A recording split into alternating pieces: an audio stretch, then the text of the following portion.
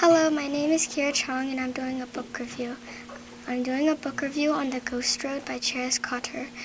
In this book, Ruth, the main character, is going to Newfoundland for the first time, where she finds about her family history. Ruth is very skeptical when she first hears about the site, ghosts, and fairies. My reading goal for this book is to find out how Ruth changes what she believes throughout the book.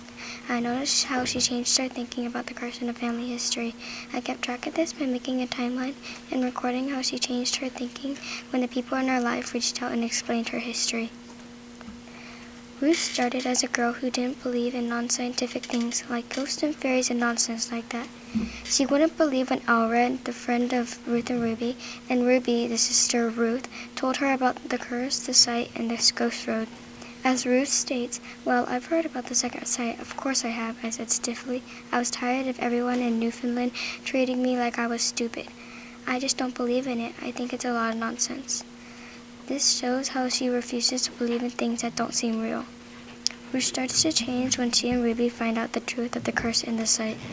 The curse is that in every generation there is a set of twin girls that is cursed so they never see their children grow up. Ruth and Ruby have to find out how to break the curse in order to allow them and their children to live a long life.